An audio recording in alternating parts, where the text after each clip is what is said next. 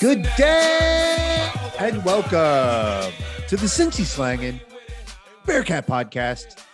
I'm Coomer, joined as always by Hummer. Hummer, what's up, buddy? Well, you already know. We're here. It's Sunday. The Bengals are in the playoffs. The Bearcats just had a playoff appearance. And we've had some basketball games this week. One of them, actually both of them were kind of a surprise. It's a great day to be a Cincinnati Bearcat. Indeed it is. Short and sweet, and I think that's probably best. We got a lot of conversation to get into this week. Most of it will focus on the two basketball games that were played since we last had a podcast. Bearcats beating SMU at home, a game that they really had to have, a game that was coming off of a response game to a devastating Tulane loss in their conference opener. But an impressive win nonetheless, having SMU come in and beating them pretty thoroughly, 77-60, and then going on the road, traveling to Memphis, our noted longtime rivals, and losing on the road 87-80. We will get into those games, getting into what we saw from the Bearcats over the last two games, because it was a striking shift from the guys. I thought that we saw a lot of things positive that we hadn't been seeing in recent Bearcats games over the last several weeks, but we also still went 1-1. So I'm sure there's some things that you want to react to, Hummer. One note I want to mention here is that Spotify is now doing ratings. And if you are enjoying this podcast, as we always like to request, to help us spread the word, and a way to support the podcast will be to go on to Spotify if you listen to us on that app, and make sure you're leaving us a 5-star rating so that we can get the word out to Bearcat fans across the world for the best and most highly regarded Cincinnati Bearcat podcast that is brought to you by random fans who love and cherish these athletics programs.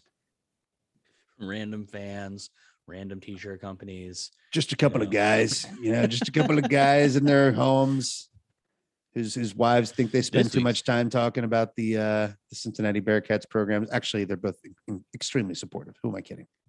Hummer, how are you feeling? You were you were battling something this past week. How are you feeling? Are you mended? Are you recovered? Well, I did still test positive today. So today was supposed to be coming out of quarantine day.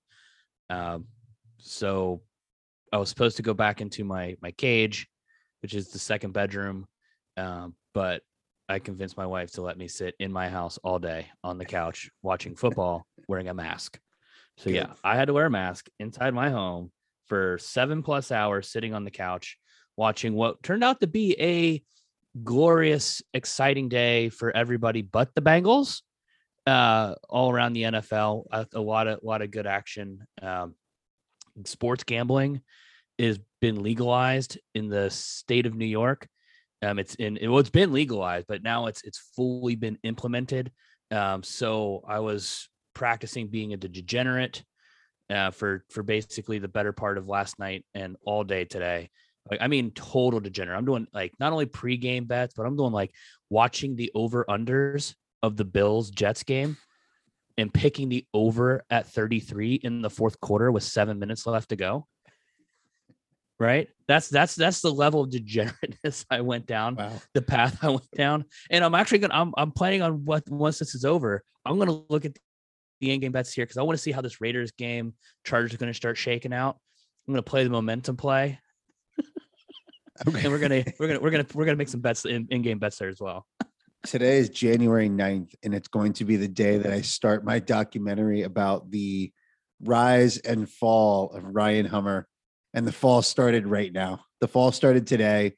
Baby on the way, a few short months away, and this man is ready to lose everything on the Chargers Raiders over under. I'm worried about you, buddy. Well, let me tie it back in though with I don't know if this is where we want to kick off, but I'll stop it if this isn't where we want to take it. There was the Bearcats when I looked at today, I picked them up at 7.5 point dogs, and I was like, I feel like that's something that we can keep pace with, right? We ultimately, we did cover that. but I picked it up with a parlay, so I didn't actually have it in my slip.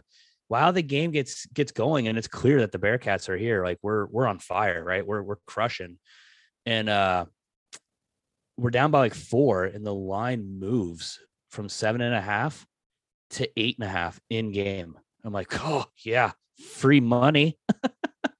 So yeah, also did a live in game bet during the Bearcats game. Oh God, this is worse than I thought. Well, we're going to have to reevaluate the podcast and where we go from here in terms of what kind of segments we need. If there's going to be a solo Hummer podcast each week about how much money he loses on a week in, week out basis, betting on the Bearcats and other teams. Yeah, you and Sam, honestly, there might be a special in the works there. I want to start this episode not with basketball. I know we have plenty to talk about, plenty of meat on the bone, as you like to say, with the basketball team. There were a few questions. Will be a basketball episode. Let's be real. This will be a basketball episode. It will, but there's a few questions kind of coming off of our season wrap-up episode that we did when we're both recovering from the trip to Dallas, whether you had COVID or not. That was an exhausting trip with many late nights, many adult beverages, lots of fun, lots of letting ourselves go carefree in a way that I personally haven't done in quite some time. That said, there's a few things that I wanted to make sure we were really driving home from the season ending in football. Can I ask you a question regarding that? Sure.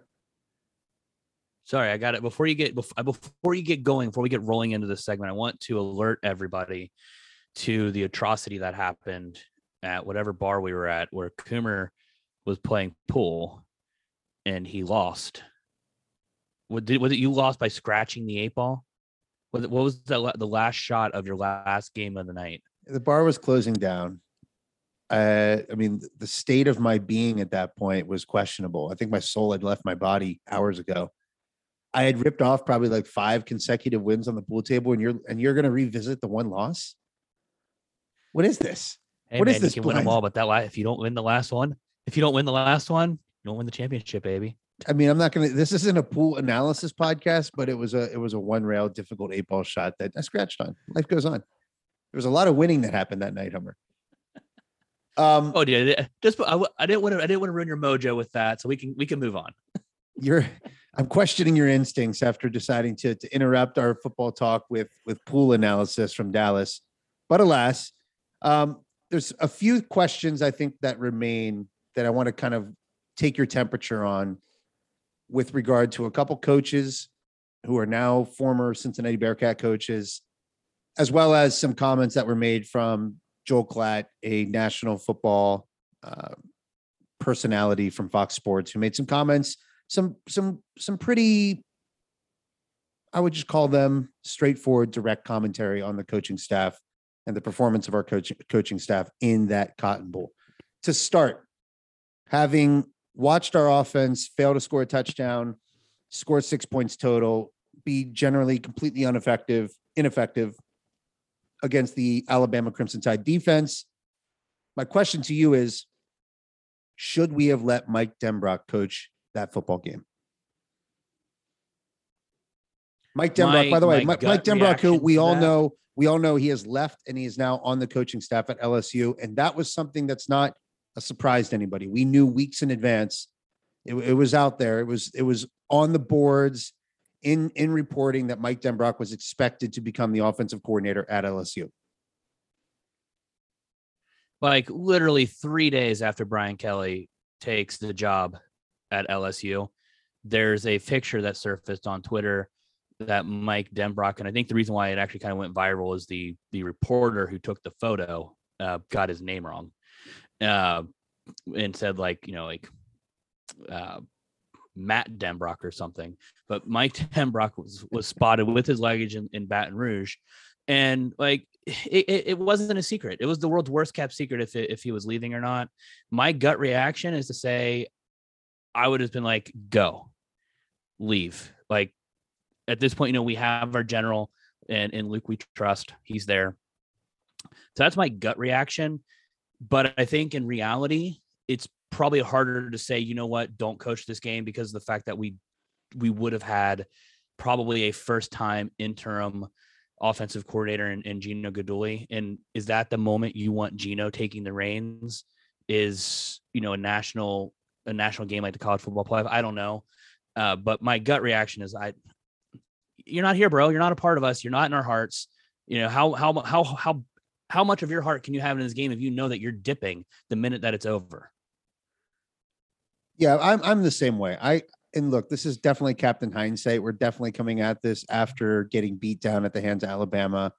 After Denbrock has officially left, it's certainly something we could have maybe talked about at more length prior to the game.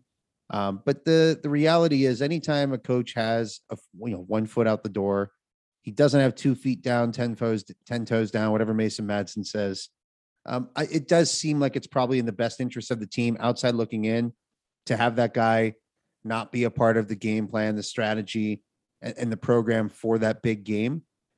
Now, that's our outside perspective. That's us coming at it from a fan perspective, being a bit jilted,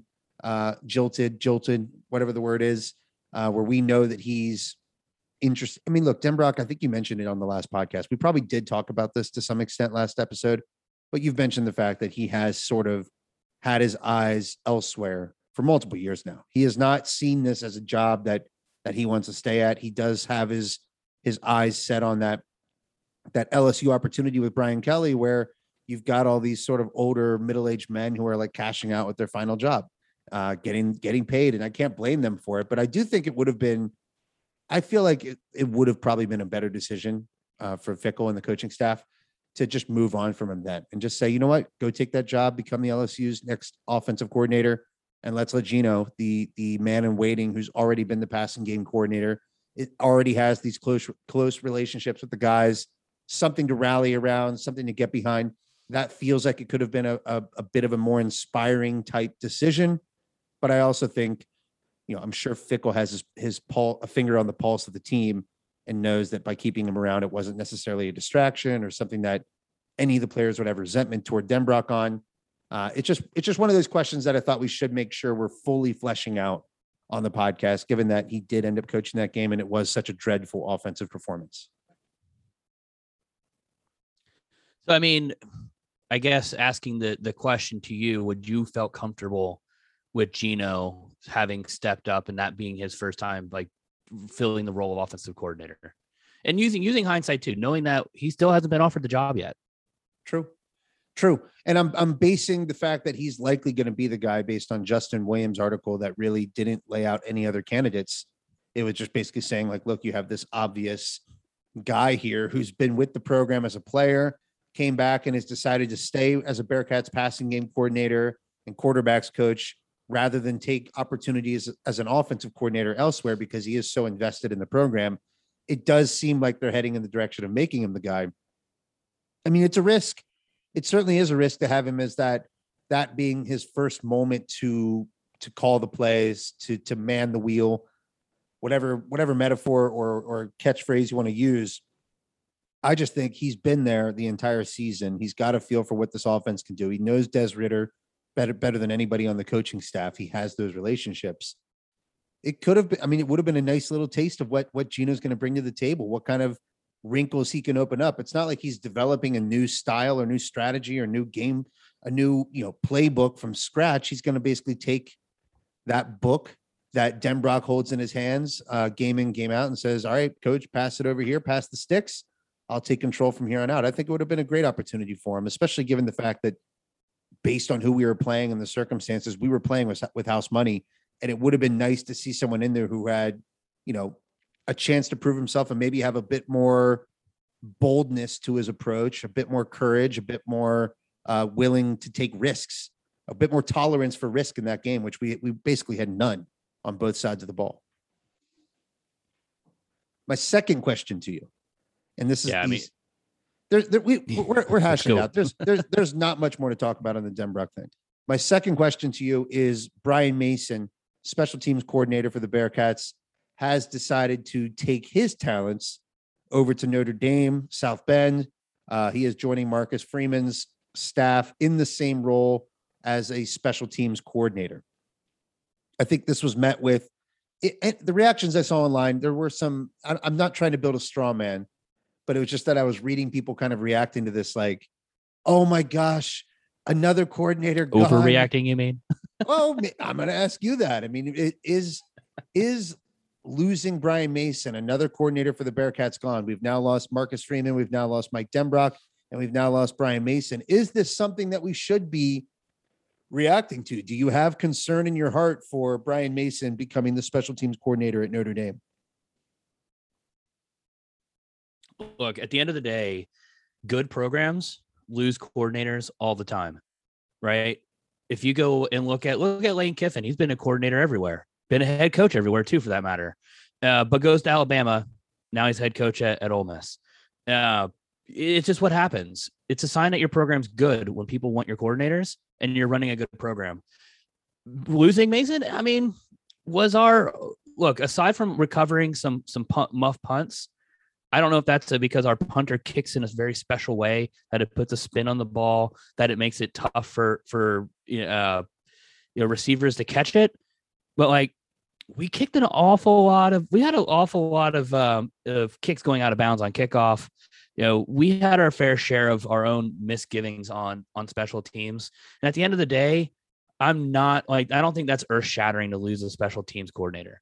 I'm not saying they're a dime a dozen, but like, what is something that's absolutely breathtakingly different on special teams that the next guy up isn't going to be able to replicate? I'm just not sure if that's where I want to, sit there and lose my mind of something we're losing. Now, let's say we go and not that Tressel's gone and even necessarily proved himself in the sense, let's say we lost Tressel right now, or we lost also Gino right now. Now I'm starting to panic a little because our whole staff is gone. But it's not. So I'm not worried about losing Mason. I don't think that's the biggest piece in this cog that would stop the wheels from churning.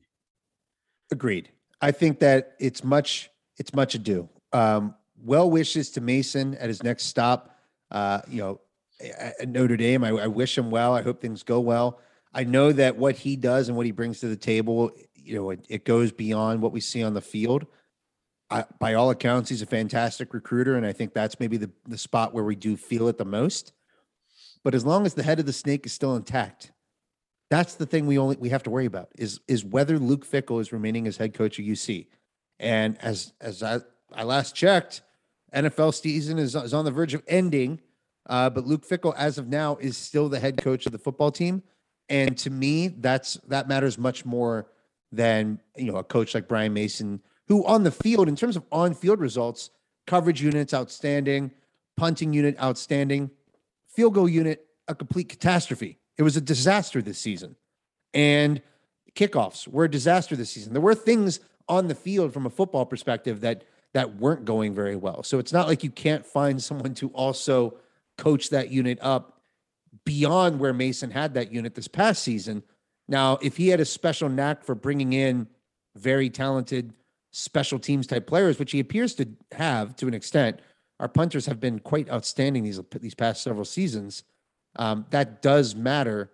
And I'm not trying to be completely dismissive of it, but what I am trying to say is, folks, pull it together. This is not something that is worth reacting to in any sort of dramatic fashion. Wish him well, keep it moving. Luke Fickell will find a good replacement for Brian Mason. Yeah, I mean, and just to the topic of like being a good recruiter, that's something you hear about every coordinator when they leave. Every coordinator was a great recruiter. Marcus Freeman was a great recruiter. Denbrock was a great recruiter. Fickell was a great recruiter. Like, that's what makes a program good. And at the end of the day, the most important piece of this corporation is the CEO, and that's Luke Fickell. And something I want to point out is Luke Fickell is going to be, talk about a recruiting, not only was obtaining a spot in the CFP massive for recruiting, he's going to be on College Game Day, built by the Home Depot, from 6 to 8 p.m. He's going to be appearing there as a guest analyst. He's going to be on Championship Drive presented by Capital One from 3 to 5. He's going to be on College Football Live from 1:30 to 3 p.m. Luke Fickell is going to be trumpeting and being the brand ambassador for the University of Cincinnati on national television on the biggest programs leading up to the biggest game in college football. The only thing that is better than that for us is being in the damn game itself. That is awesome. Luke Fickell, I have all the confidence in the world that the team that he's built is going to come in and be able to recruit just as well as the guys that leave. At the end of the day, like it's sad to say this because we don't want to admit it sometimes. Cincinnati is kind of typically been, for football at least, a stepping stone program. It is what it is. We are right now currently in the American Athletic Conference. We're moving to the Big 12, and even then, we're not seeing the financial resources. If I saw the letter that came out from Houston, part of the contract, that a lot of it was redacted because of the ongoing dealings with Oklahoma. But we're not going to be getting payouts, a full payout for the conference to like almost a second full year of membership. So from that standpoint, it's okay. Guys, don't overreact to it. Luke Fickell's in charge. He knows what he's doing. And next year, I've already predicted it. We're going 13-0 again next year. I'm not even trying to be facetious with that. I actually think we're going to be good next year. Okay. I mean, you think we're going to be good versus going 13-0, something that has never happened in the history of this program. Those are two different things. It can be a good season. Okay. And we'll have plenty of time to talk about that. I love we're in the American Athletic Conference. We're going to do it again. The big Fick energy is not stopping in 2021 for Hummer. This is very much carrying over to 2022. College football playoff results be damned. Now, on those results, there's one last thing I wanted to play for you and then discuss, but it's the fact that Joel Klatt went on the Ryan Russillo podcast with the Ringer Podcast Network and had some fairly direct, harsh words for the Bearcats coaching staff. Here they are. I think that the frustrating part, as good of a coach as Luke Fickell is, and as well as they have done in his tenure there, that was I don't want to sound too harsh, but it is what it is. That was a massive coaching fail from them in that semifinal. Massive. Just think about this. You've got as a tandem, the two best corners in college football. Right, Kobe and Gardner. Right. Kobe and Gardner, Sauce Gardner. I mean, these guys are going to be, Kobe's probably going to be a late second, third round pick. Good player, good ball skills, strong. Sauce Gardner is a legitimate, possibly top corner in the draft, certainly number 2 corner in the draft, first round guy, like legit dude. They are the best option that you have defensively. And they never committed all the resources to stopping the run. It was like, hey, we're just going to go in there and our game plan is to allow Alabama to just hand the football off and win the game and just completely dominate up front. That is a massive coaching fail. And again, I like Luke a lot. That can't be your game plan. Your game plan cannot be, we're definitely going to lose and just get bludgeoned in the head by the run game. Not with those guys on the outside. They should have zeroed up, meaning zero safeties, go back to the technical term, played man coverage, and said, listen, our best player is Sauce Gardner, Ahmad Gardner, and he's going to cover Jamison Williams wherever he goes on the field, and we're going to take our chances. And if Bryce Young and Jamison Williams beat us and beat Sauce Gardner, Ahmad Gardner, then their best is beating our best. But what we're not going to allow them to do is just sit there and run the ball down our throats to the tune of over 200 yards from Brian Robinson and not adjust. Because the defensive line was never going to stop that run game. It was never going to happen. And you saw that the very first carry of the game. I probably played that longer than I had to. But your reaction to those comments from Joel Klatt? When he says them, they're better than when you say them. He makes a compelling argument there. The way he articulates it, especially when he says, if your best beats our best, then so be it. When you phrase it like that, it makes a lot of sense. At the end of the day, I still think that when we go back in that game plan and Fickell, maybe this is where, some people were maybe kind of wrong about what they said, and Marcus Freeman is the brain trust behind the defense there, calling plays and running them and making adjustments, where this year it didn't happen. And, I think it's that we've been wanting to be balanced on both sides of the ball and everything that we do. We want to run the ball a mix, or we want to throw the ball a mix. And it seemed like we wanted to do that here too. We wanted to try to balance it out, take away the air, make them beat us on the ground. And if that is the case here, we did literally let them control the game. And we've said this before, we can go find the tape. this is what we were scared of, was having a team run the ball down our throats, control the game clock, because that's how we let really bad teams almost beat us this year. Navy, Tulane, like that's how it happened, was them running the ball. And they didn't have especially, great running backs, but that was the game script on how to beat us, was run the ball. And Saban saw that, and it's exactly what he did. So he makes a good argument there. It seems a bit, it's a bit hyperbolic to call it a massive failure, because I do think you made some good points about the fact that our defense largely had us in the game through 3 quarters. Our offense did absolutely nothing. And from a points on the board type standpoint, the defense was doing its job, especially during the first 3 quarters of play. This did capture the sentiment, though, that I was feeling after the game. And you're right. I do a lot worse job explaining those thoughts than the professional broadcaster. He did an exceptional job. Awesome. He did an exceptional job, in my mind, capturing just how I felt walking out of that game, which is like, why weren't we trying to do everything possible to stop the run, to make Bama try and beat us throwing the ball? A point he did not mention there that is worth noting. What the key point is that we have Sauce Gardner to match up with Jameson Williams, which is something that basically every other team in the country doesn't have. They don't have that A-list cornerback, that top 10 pick cornerback, to match up with the elite talent and speed of Jameson Williams. We already have that. That is a built-in advantage that we have. On the other side of the ball, we have Kobe Bryant. Alabama went into that game missing Mechie. Mechie tore his ACL and MCL going into that game.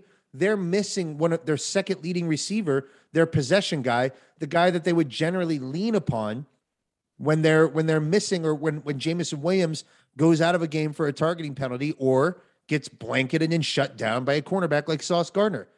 We should have done more to make Alabama play to our strengths on both sides of the ball. Offense, first and foremost, was the biggest culprit and the biggest shortcoming in that specific game. But this to me did drive home a very fair point, which is, if you're the Cincinnati coaching staff, Mike Tressel, Luke Fickell, you have got to be more willing to adjust on the fly and scrap the game plan when you're getting this type of bludgeoned in the running game. It just had to change.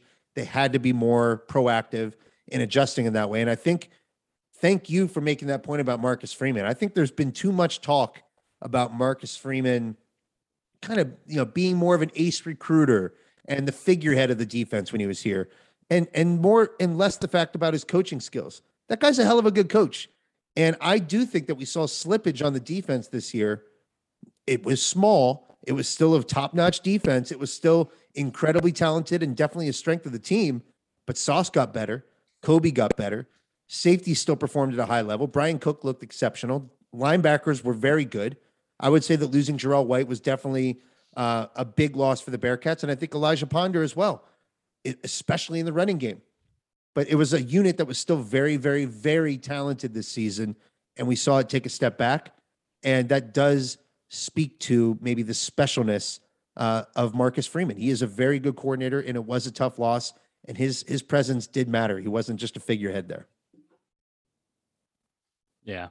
Well, the other thing to point out too is, if we're in this world of hypotheticals where we do, as you call it, zero safety, go man coverage, we're stuffing the box and we're forcing Alabama to go against us.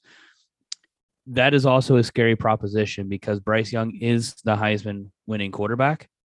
And we've seen him, if you've watched him play, is very capable of being incredibly accurate in throwing dimes. The long throw that he had for his touchdown at the end of the first half, I think was like a 36 perfectly placed ball. Perfect. Does going man on man allow him to have more options, and having guys, do we necessarily want them going one-on-one with everybody? So I don't know really what's going through their heads, unless we ask Mike Tressel, unless we ask Luke Fickell, why was that decision made to not stuff the box, go one-on-one. I don't think we'll know that answer. But a part of me wants to think too, you said this before we even knew we were playing Alabama, about when Alabama steps onto the field, I think it was Lane Kiffin's quote, right? We know that we have superior talent at every position on the field. there's only one spot we know they didn't have superior talent, and that was Sauce Gardner versus JMO, right? Everywhere else, that could have been very much true, and it could come back and have burned you in the long run. So maybe that's why they decided, let's try to slow the game down. Let's try to slow their offensive down. Let's make them grind it out to score points. So maybe that was part of the logic. And that's exactly what they did, right? The style of play that we brought forth to that game allowed this game to be 27-6. It allowed the Bearcats to still be hanging around in a fairly close game through about 3 quarters. I would say if we did see the Bearcats shift to the type of game plan that we're discussing, which is it's a more high-risk game plan. What we're discussing is something that could have theoretically gotten the Bearcats blown out. It could have led to an uglier loss. And you would be risking that by isolating Sauce and Kobe on a possession-to-possession game, on a play-to-play game. Now, I also think as it does increase the likelihood of a blowout, a true blowout, it simultaneously would increase the likelihood of maybe winning the game, in my mind. I think we had a greater chance of winning the game if we were playing a higher risk style of football that would have made the unlikely things more likely to happen. Essentially, we needed a lot of things to break our way. We needed a perfect game. We needed our cornerbacks to step up and be, as great as advertised. And I just don't even think we gave them the chance to do that in this game. But alas, I don't want to dwell on it too much. I just thought all of those things were interesting and worth revisiting as we move into a basketball-focused podcast here for the next few months. Oh, let's be real. We're all going to be dwelling on this for a long time because it was the biggest game in Cincinnati's history. And look, it is what it is. Some of us still dwell on Kenyon Martin breaking his leg. Some of us get told to move on when we are saddened that Tari Eason is not a Bearcat. It is what it is. There's things that you go and you're just going to look back on and be like, man, I wish that would have turned out different. I wish we had done something different. Look, it's basketball season, baby. It is basketball season. So let's talk about the 2 games the Bearcats played since we last did a podcast. I'm sure we're going to focus more on the Memphis game because that's what's fresh in our minds. But it is worth noting that they also came out and dominated a frisky, a team that's led by Kendrick Davis. SMU is 11-4, 11-3 heading into that game against Cincinnati. That was a good basketball team that came in and fell down, nearly 20 points at halftime. The Bearcats absolutely demolished SMU and then followed that up with a very impressive performance on the road against Memphis, a game that definitely could have been won, but they ended up losing 87-80.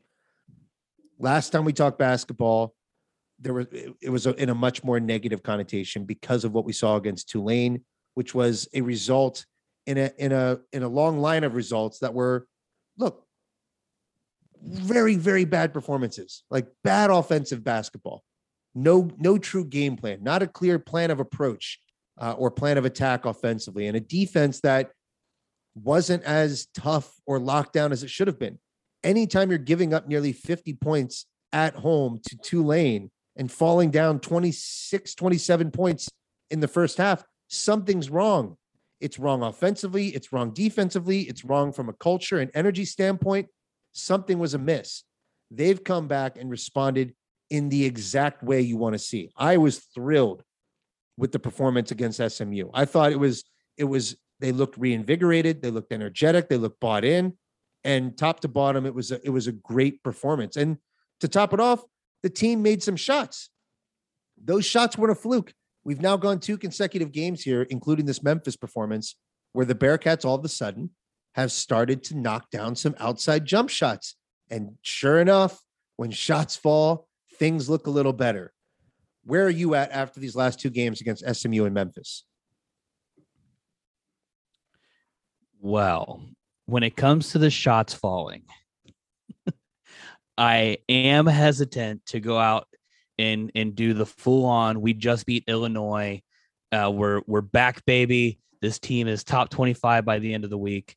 Hesitant to go there because it took a miraculous, a beautiful showing from the 3-point line by Jeremiah Davenport, who hasn't shot anywhere near, lights out. And he was just as shy of 50% from 3-point, he was 70% from 3-point range. Micah Adams-Wood, 3 for 4 from beyond the arc. DeJulius, 2 for 5. Koval was getting in on the action with a couple. Newman shot 5, made 3 of them. So we shot lights out today, and I just don't think that's our norm. We have enough kind of data points on the board to say that we're not a lights out 3-point shooting team. And so, that's where I know we want to start with the SMU game, because that was almost as perfect of a game as you could play from the Bearcats standpoint. Defense was great, right? We held them to 60 points. You hold teams to 60 points. A lot of times you're going to win the game, right? So that's good. And we shot probably closer to what our norm would be from 3-point land. It was still very, very good at 37, 34 or 38%. But that's something I think would be more realistic to reproduce as opposed to what we did today. So there was some stuff today that was concerned to defense was non-existent, but can we just throw this out there? Penny Hardaway is a terrible coach, man. Those guys are big, athletic freaks, and they should be winning a lot more games and being a lot better than what they are. You're really breaking news there, buddy. You're really breaking news. Oh. Penny Hardaway does a fantastic job recruiting. He attracts amazing talent. They have already figured out ways to leverage NIL in ways that our program, I hope, aspires to. But when it comes to the results on the court and making these players buy in and play in a unified way that leads to victories and improved basketball over the course of a season, he has not shown us yet that he knows how to do that.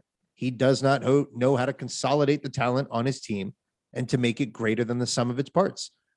I shouldn't even say we give. People give John Calipari a lot of crap because he's always playing with the stacked deck. He always has, some of the best talent in the country. And so when he does win the SEC or win 25 games or go on a run in the tournament, it's sort of like, yeah, you're supposed to do that. He is supposed to do that.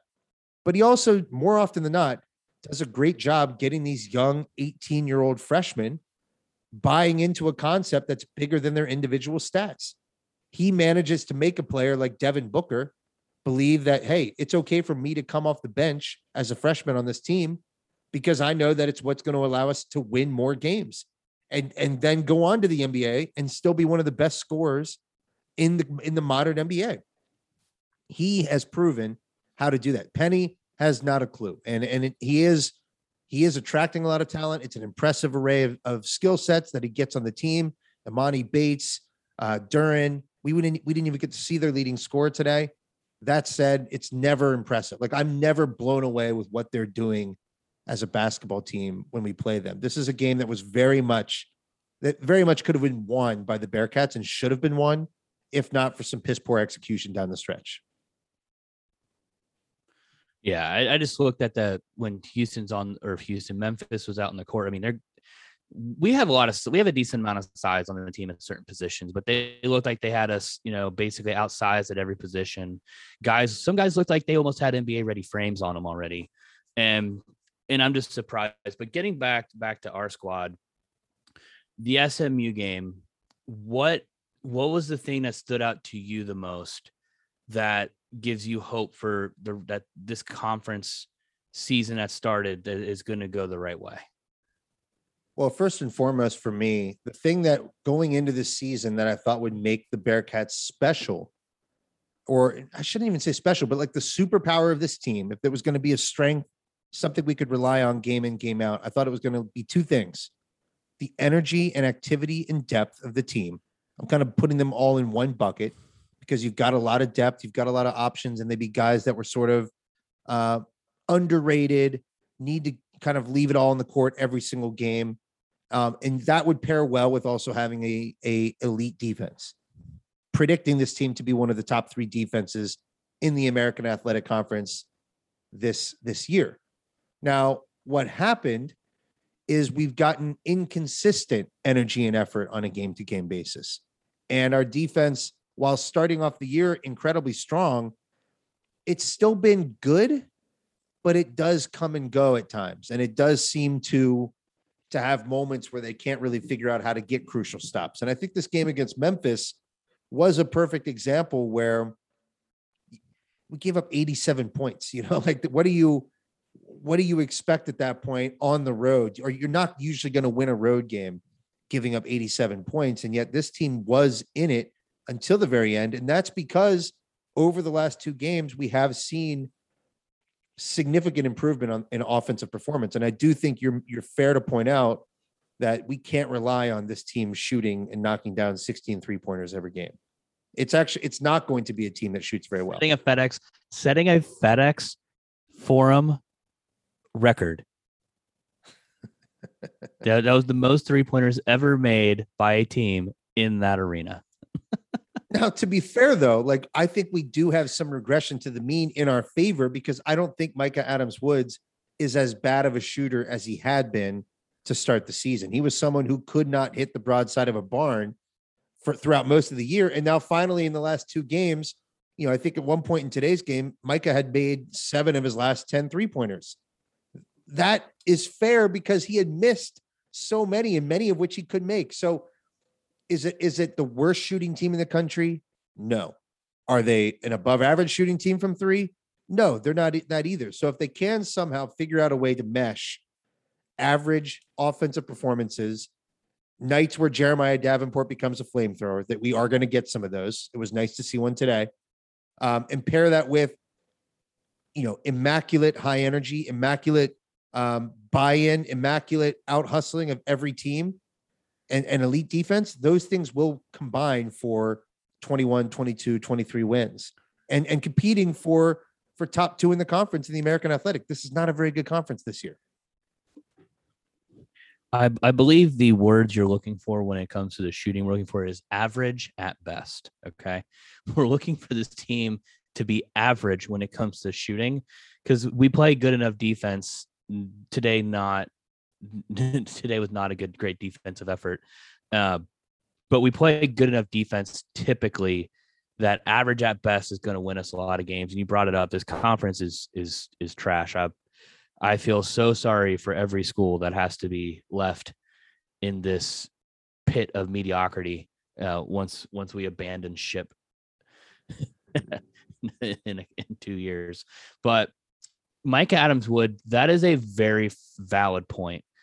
This team, if we're going to succeed in conference play, we need Micah Adams-Wood. We need more than just David DeJulius and Jeremiah Davenport providing offense. We need it to be able to come from multiple places, and having Mike Adams-Wood get returned to some sort of form of consistency is key. So I'm hoping that what we're seeing isn't, hopefully it was just more of a lack of confidence and that he's kind of found his stroke again. The thing that was concerning to me at the end of this game was, and I know we're going to talk about this, but let's forget about the timeout taking snafu. And at the end of the game, you have a guy who's pretty hot, shot 3 for 4, 6 from 11 from the field. I'm actually okay with Mike Adams-Wood having the last shot today's game. I'm okay with Jeremiah Davenport having the last shot today's game. I'm okay with David DeJulius having the last shot today's game. Why we were so frantically looking to get the ball out of Micah. Micah was frantically looking to get the ball out of his own hands. It was baffling to me from a guy who's been shooting so well lately that he didn't seem the confidence. Even at that point, we still had 30 seconds ish left. Drive to the hoop. You've been finishing. You were finishing a lot of those. We did not have 30 seconds left. There were, at the time of the turnover, I think there was just a few seconds left in the game because we had wasted time dribbling the ball up the court. I actually thought you were going to put a perfect bow on that. I'm okay with Jeremiah Davenport having the last shot, Micah Adams-Woods having the last shot, David DeJulius having the last shot, as long as we get a last shot. That was where I thought you were heading with that. That was why we had a problem. It's not who takes that last shot. It's, can we just get a last shot for the love of God? I understand actually why Micah Adams-Woods is probably the one guy you don't want with the ball in that specific moment, because down 3, you're looking for a guy who can create his own shot or a shot for someone else for a 3-pointer. And Micah Adams-Woods, while he's on a hot streak here from 3, it's usually off ball, receiving a pass from David DeJulius or another playmaker on the team to knock that shot down. David DeJulius was the obvious candidate in this case to have that ball in his hands with the final possession because of his ability to create a step back 3-point jumper and his ability to distribute the ball to someone else. one of the silver linings of these last two games is the fact that David DeJulius has found his way back to becoming playmaker David DeJulius. He's still scoring the ball. He scored 15 today against Memphis. He also had 6 assists. He's also getting back to not just being a get the ball in my hands, isolation, I'm going to take a jump shot player. He's finding ways to now reassert himself and use that skill set for creating for others. We've seen some two-man game actions with Victor Locken. We've seen his ability to find John Newman III for open three-pointers, Micah Adams-Woods for open three-pointers, Jeremiah Davenport for open three-pointers. For this team to get any sort of momentum offensively, David DeJulius has got to be a playmaker. So he went for 15-6 against Memphis, 22-6 against SMU. Huge performances for David DeJulius. And if we continue to get those, we're going to see more games where the Bearcats are scoring 72 plus rather than, struggling to reach 63 points. To me, that was the biggest thing that we saw in the past 2 games. Yeah. And look, at the end of the day, SMU, great game. Memphis, when's the last time we saw the Cats throw up 80 on a solid squad? That's I mean, yeah, the result's not what we won at 87. That 7-point loss isn't doing the game justice for how close it was at the end. My only comment about if Mike Adams-Woods maybe driving to the ball, because he did a lot of time wasting, not just dribbling it up the court, dribbling it in the front court and trying to look for David DeJulius. He had 6 assists in this game. He was finding guys open, but he was also finishing. So go get yourself a foul and get the and one. It doesn't necessarily have to be a 3. You could also then run the full court press. We had a timeout, right? That's the other thing I really want to get into is I think that this is where West deserves some very fine criticism, because at his post-game comments, he was asked about why didn't you call a timeout? He goes, well, he basically said, that's my mistake. I wasn't loud enough. I was trying to call a timeout. Oh, I'm sorry. What? I've seen professional college coaches run out into the middle of the court screaming timeout when they want a timeout with 3 seconds left or however many were left. That is inexcusable mistake. If you wanted to call a timeout, there should have been timeouts called on at least that last one.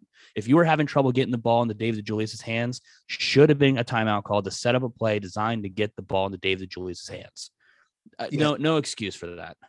That's definitely on the coach. The play was obviously in shambles. They were slow to bring it up. They couldn't get the ball in the hands of David DeJulius. It was clearly going nowhere. Micah Adams-Woods was basically dribbling the ball backwards.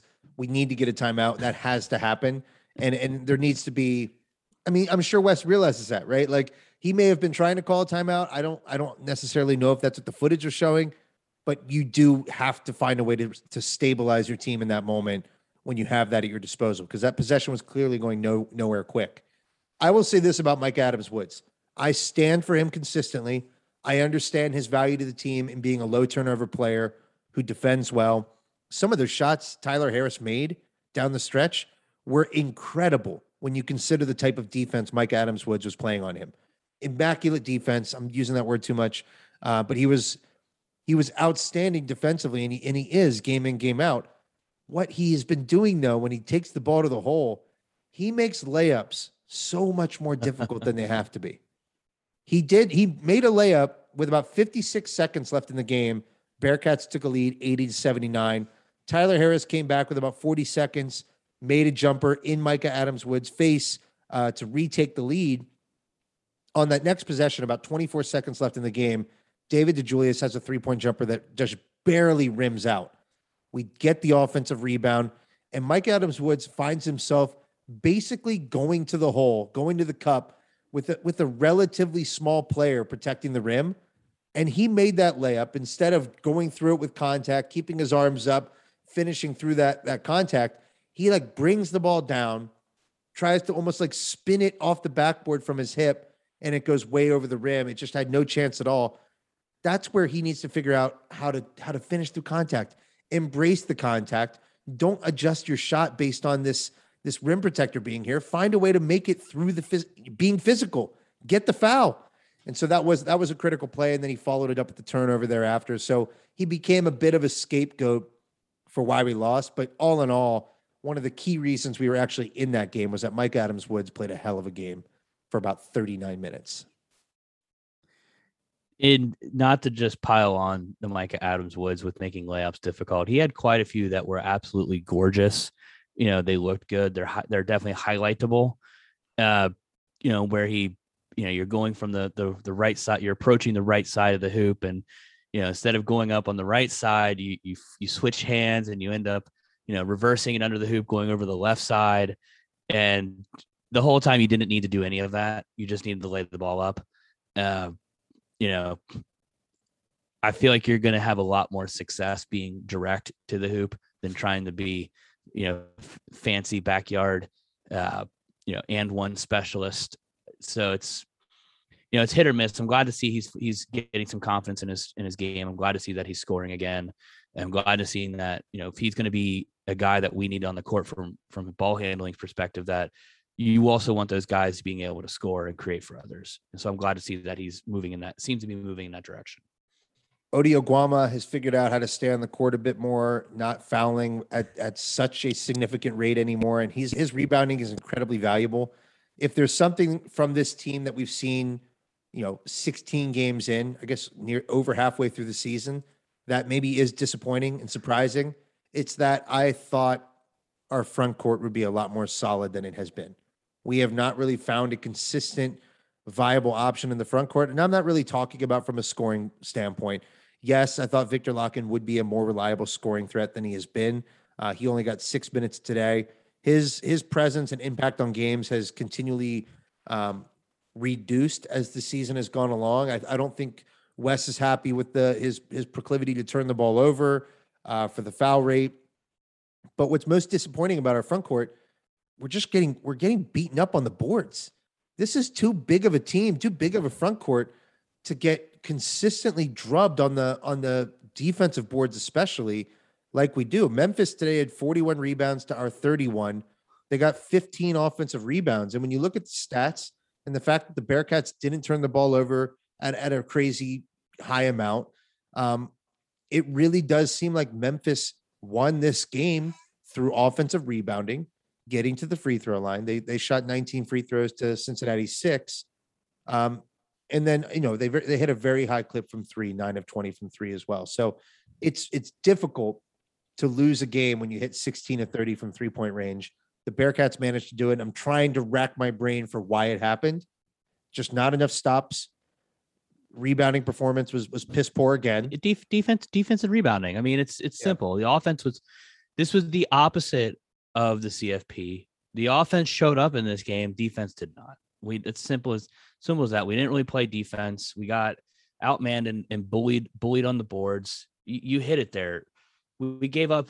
The rebounding they had 10 more than us on the defensive side. It is what it is. It sucks. You got to do better. The rotation is definitely starting to take shape here. We've seen John Newman III, Davenport, Adams Woods, DeJulius.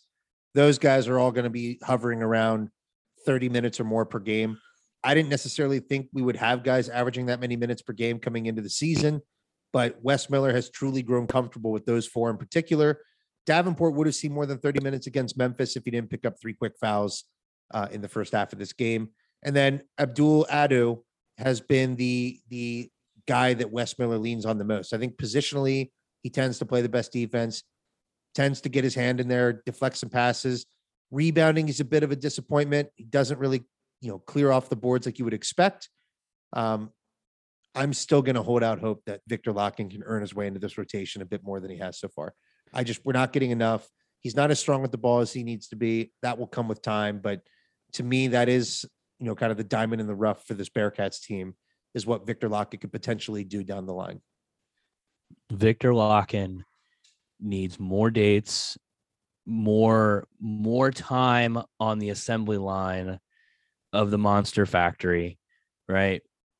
Needs to be hammering some rivets, just needs to go in there, put some work in, get some bulk.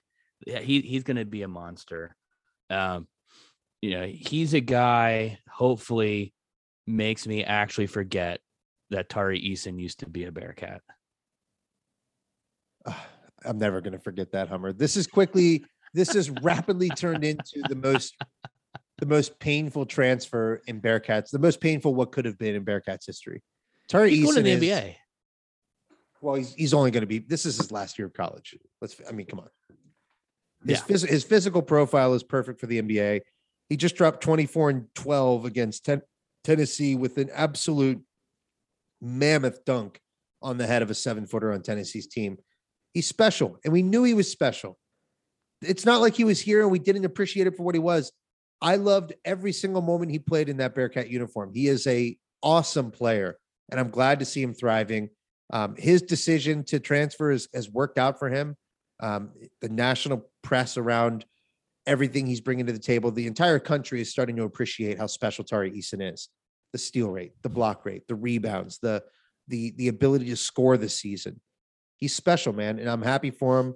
I'm going to continue following him throughout his college and NBA career because he is certainly going to have one, but it hurts. It hurts bad every single time I look at an LSU box score. And I'm never going to apologize for bringing it up.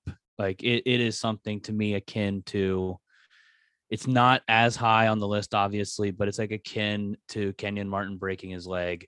When you think about the what ifs, like, and I know it's only 1 year, but this team would be immensely different had a talent like Tari Eason decided to stay at with the Bearcats. I'm going to ask you pump the brakes a little bit. That's a bit of a dramatic comparison, given that Kenyon Martin's leg injury likely prevented at least a Final Four appearance, if not a national championship.